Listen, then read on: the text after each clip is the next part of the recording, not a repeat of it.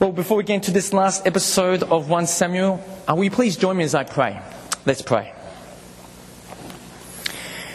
Heavenly Father, we thank you for your word that speaks to the realities and the tragedies of life that we experience. Heavenly Father, please help me now to speak clearly from your word this morning. And we pray that you will help us hear your voice clearly through this tragedy of Saul. And we pray that you'll help us grow in how you want us to live our lives in light of the hope that you give us. We pray all these things in the name of Jesus. Amen. I don't know if you're like me or if you're like Nick that we heard in the kids' talk this morning, but when I choose a movie to watch, I need to know that there's a happy ending. I want the hero to win. I want the guy to get the girl. I want everyone celebrating at the end. So you can imagine my disappointment when I watched the movie Titanic. Seeing that the bad guy got into the lifeboat. That Jack didn't live with Rose and lived happily ever after. That movie didn't have a happy ending. Contrary to the theme song, my heart did not go on as I watched that movie. Far from it, my heart sunk as it went down with a ship. No doubt your heart sunk, possibly for different reasons. But movies aside, when it comes to real life, we all don't like unhappy endings. To have an ending where there's no hope, it has to be one of the darkest of all human experiences. When a person's future has absolutely no positive prospect to it, it can strip away that person's motivation for getting up in the morning, and it can lead to a life full of misery and emptiness. The book of 1 Samuel has an unhappy ending. And unfortunately, it's unavoidable. It's the culmination of all the warnings that King Saul got. It's the culmination of all the mistakes that he made. And it all comes crashing down on him and on his family and on the nation of Israel. There'll be some important things that we need to listen to as we look at the tragedy of Saul. But in the midst of this tragedy, there's a glimmer of a hope of a happy ending for those who do things God's way. Let me get you up to speed to where we're up to in the book of Samuel. Now, even though Saul is still Israel's king, God has chosen a new king to succeed him, which is David. Now, because of that, Saul wants to kill David. And David has been on the run for the last 6 chapters. And we saw last week that David had confronted Saul twice to proclaim his innocence. And twice, Saul repents. And then we see at the end of chapter 26, Saul is returning back home, while David doesn't join him, but he stays in the wilderness. And this morning we're going to actually cover very quickly chapters 27 to 31. Now, even though there's a lot happening, there's different places, different names, different characters, at the heart of these 5 chapters, it's all about David and Saul. And the stories of both of these guys are told in parallel. As you see, both of them are driven by very human fears. But the outcome of both of them is so different. And so this morning we're going to see 4 things. We're going to see chapter 27, where David goes over to Philistine. Then chapter 28, when Saul is in distress. Then we'll skip to chapter 30, where we see David in distress. And then chapter 31, the end of Saul. And so, the start of chapter 27. We see that David, he doesn't trust Saul That's why he doesn't go back to him. So that's why he goes back and he decides to go, not only stay in the wilderness, he decides to go back to the Philistines. You see, David's thoughts here is actually taking a very different turn here. He's beginning now to think that God's protection of him would actually one day fail. Where one day Saul will finally get him. So that's why David decides to flee again to the Philistines, like he did back in chapter 21. It seems like David is experiencing the kind of crushing doubt that I imagine most of us have actually experienced one time or another. Now, David offers the services of himself and his men to Achish, the king of Gath. And since the enemy of my enemy is my friend, well, Achish is very keen to have David and his men part of his army. Now, before we write David off here, the rest of chapters 27 tells us that David and his men, they spend their time attacking different nations in their local vicinity. But they're actually nations who are ancient enemies of Israel. You see, during the time of Moses, 500 years ago, God had commanded the Israelites to wipe out each of these nations because of their wickedness. And so under the facade of serving King Achish, David is actually fighting Israel's battles that were left unfulfilled by Saul. So that's chapter 27. Let's go to chapter 28. And we come to seeing Saul. And what's happening for Saul in the background? Well, the Philistines are actually mounting a humongous war against Israel. And given that Samuel, the prophet, is dead, and God has been silent to Saul, well, Saul finds himself in a depth of desperation that he hasn't previously known. Now, the narrator reminds us that under the better days of Saul, Saul had expelled all those who performed witchcraft. And this is consistent with the Old Testament law that's outlined in Leviticus and Deuteronomy. However, because Saul is so desperate, well, he deliberately breaks God's commandment that he himself had enforced in his kingdom.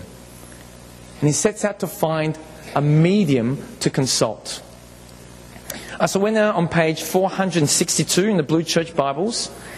And in verse 8, Saul's men have found a witch in Endor, and Saul makes his way there. Now notice, at first the woman is actually hesitant to do anything. But Saul is persistent in getting her to bring up Samuel. And so in verse 12, Samuel appears. Now I know what you're all thinking. I know what you're wondering.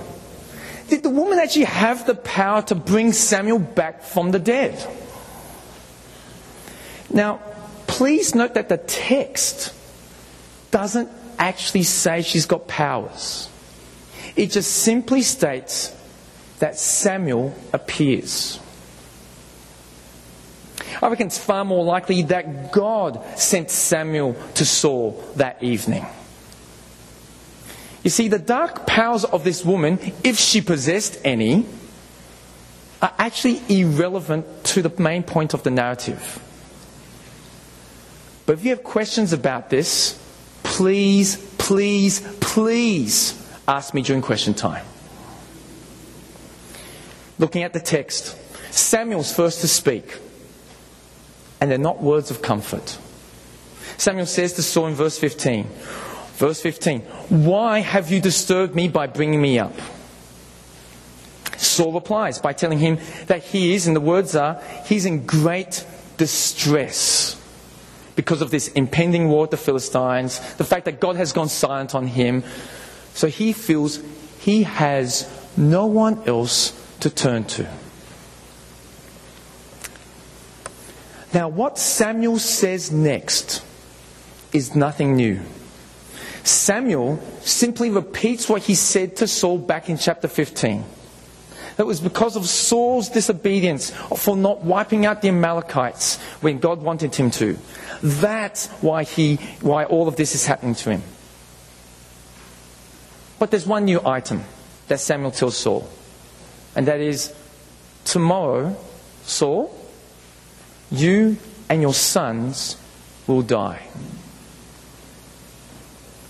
Well, upon hearing Samuel's words, please have a look at verse 20. Verse 20 says, Saul fell full length on the ground, filled with fear because of Samuel's words.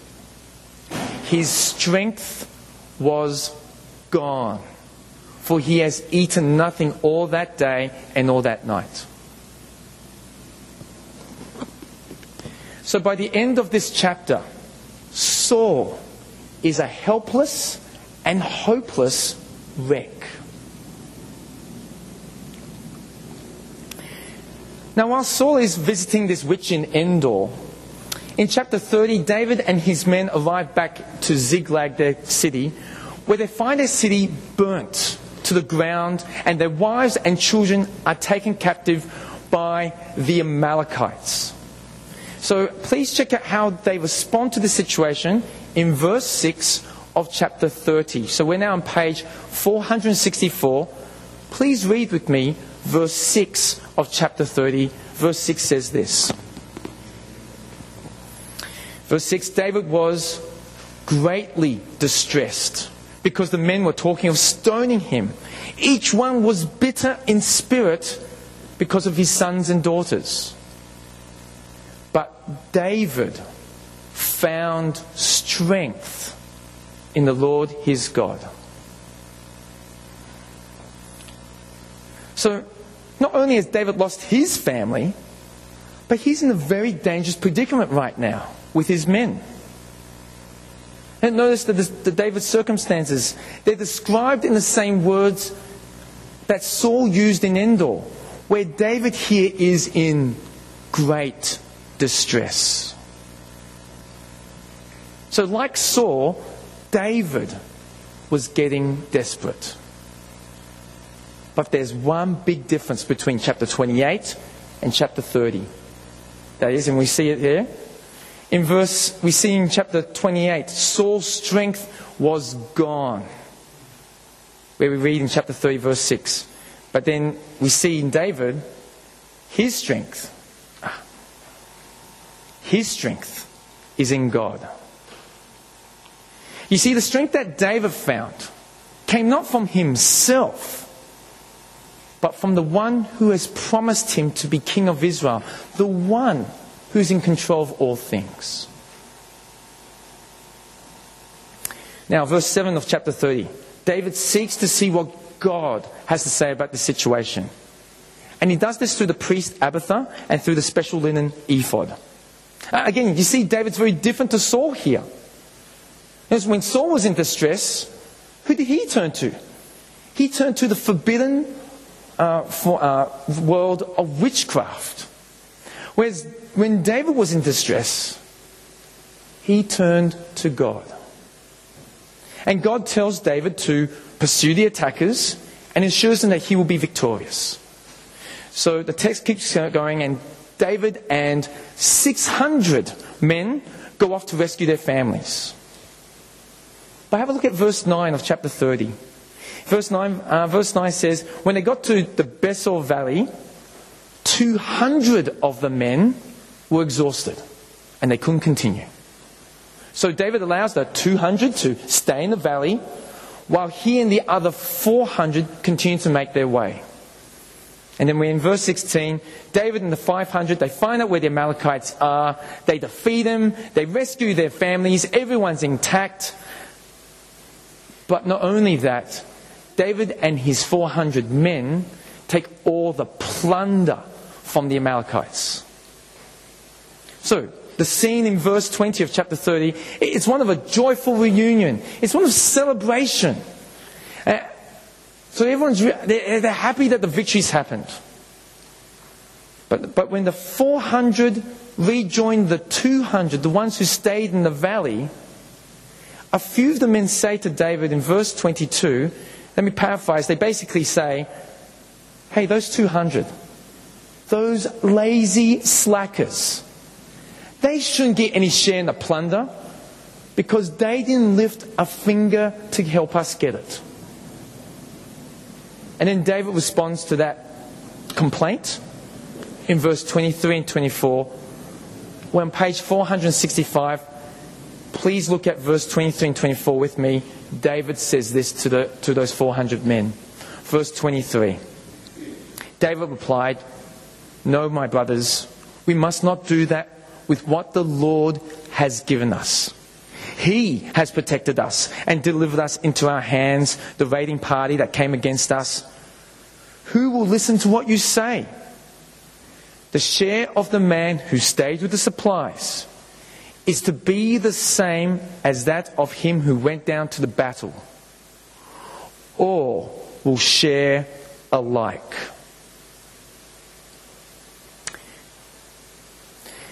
David is articulating here what living under grace looks like. You see, grace isn't about fairness.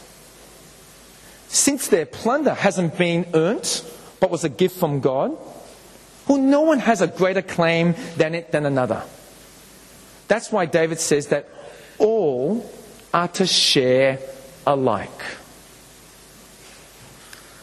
But knowing that, if we kept on reading verse 26 to 31, David actually shares the plunder with a whole host of people. From the elders to Judah, to all the Israelite towns that they visited along the way when they went to find the Amalekites. And so we get a glimpse of the type of king that David will be someday.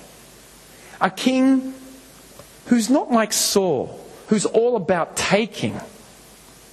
No, rather a king who gives.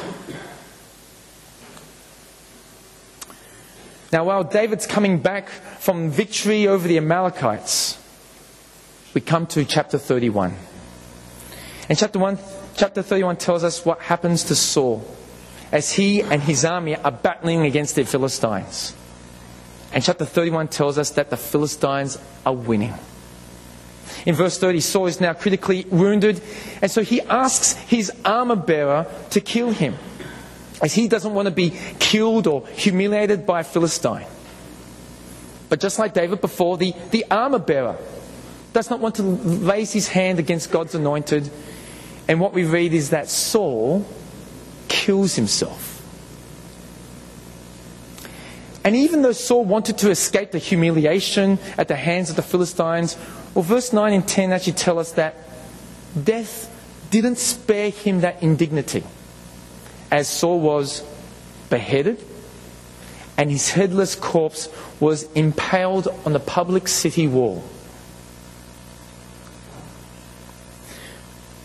So as we compare the endings of both Saul and David, we see that Saul has failed comprehensively as David has succeeded.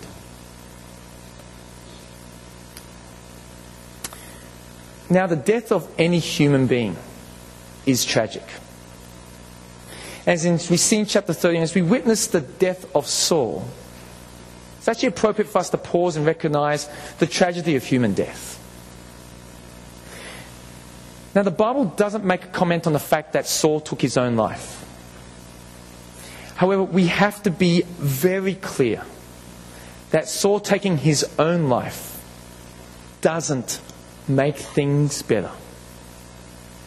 Taking your own life never does. Now, we should respect the Bible's silence here and not condemn Saul for his final act. But neither should we think for a moment that his act has any sense to it. You see, it actually magnifies the tragedy, not lessen it. However, the death of Saul actually has its own particular tragedy. You see, Saul was God's anointed to rule over his people. Now, imagine what Saul could have been. Yet Saul continued again and again to grow in his pride and his independence of God, where, like building a brick wall, each brick, which is another instance of disobeying God, another instance of rejecting His rule, another instance of rejecting His word. And by the end of his life, Saul has built a wall that blocked God out. And God responded to him by being silent. Saul's story is a tragic story that you don't want to repeat.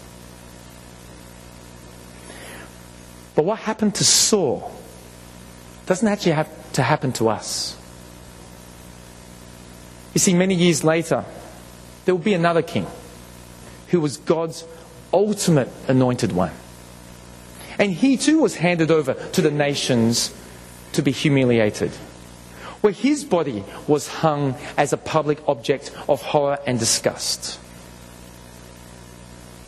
But the similarities between the death of Saul and the death of Jesus actually serve us to highlight an important difference.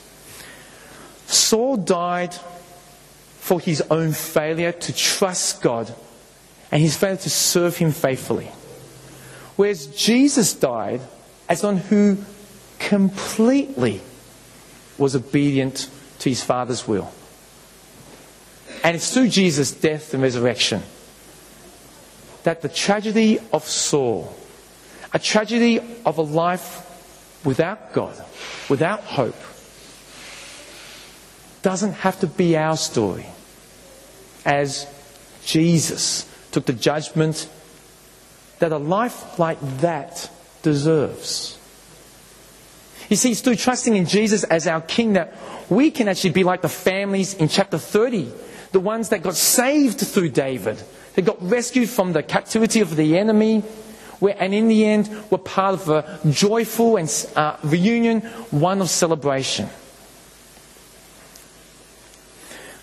So if you're here and you haven't asked Jesus yet to rescue you from the tragedy that's like Saul, then let me encourage you to see Jesus afresh, to consider making the decision to trust Him as your King and Saviour, so that the ending of your life doesn't have to be the unhappy ending that Saul had, but the total opposite.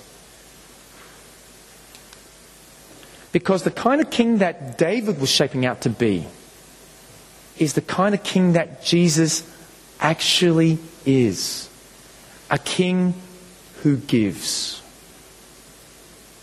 You see, Jesus is the King who will give you eternal life. A life where there is an extremely happy ending. A life that you can really look forward to. A life that's full of hope. If you want to find out more, please chat to myself or Peter M. or Carmen after the gathering this morning. And if you're here and you are trusting in Jesus, then the happy ending that we're going to have should shape how we live now. And like the 600 who followed David, well, we too live in light of grace. And that will affect us in so many ways, but one way will affect how we see each other. Because of what Jesus has done for us, well, we're to treat each other with grace, as opposed to mistreating others or looking down on them like that 400. Because at the center of our lives is the fact that, well, everything we have is a gift from God. None of us have earned it, which means none of us have a greater claim to God's goodness than another person. The grace of God demands that we share alike.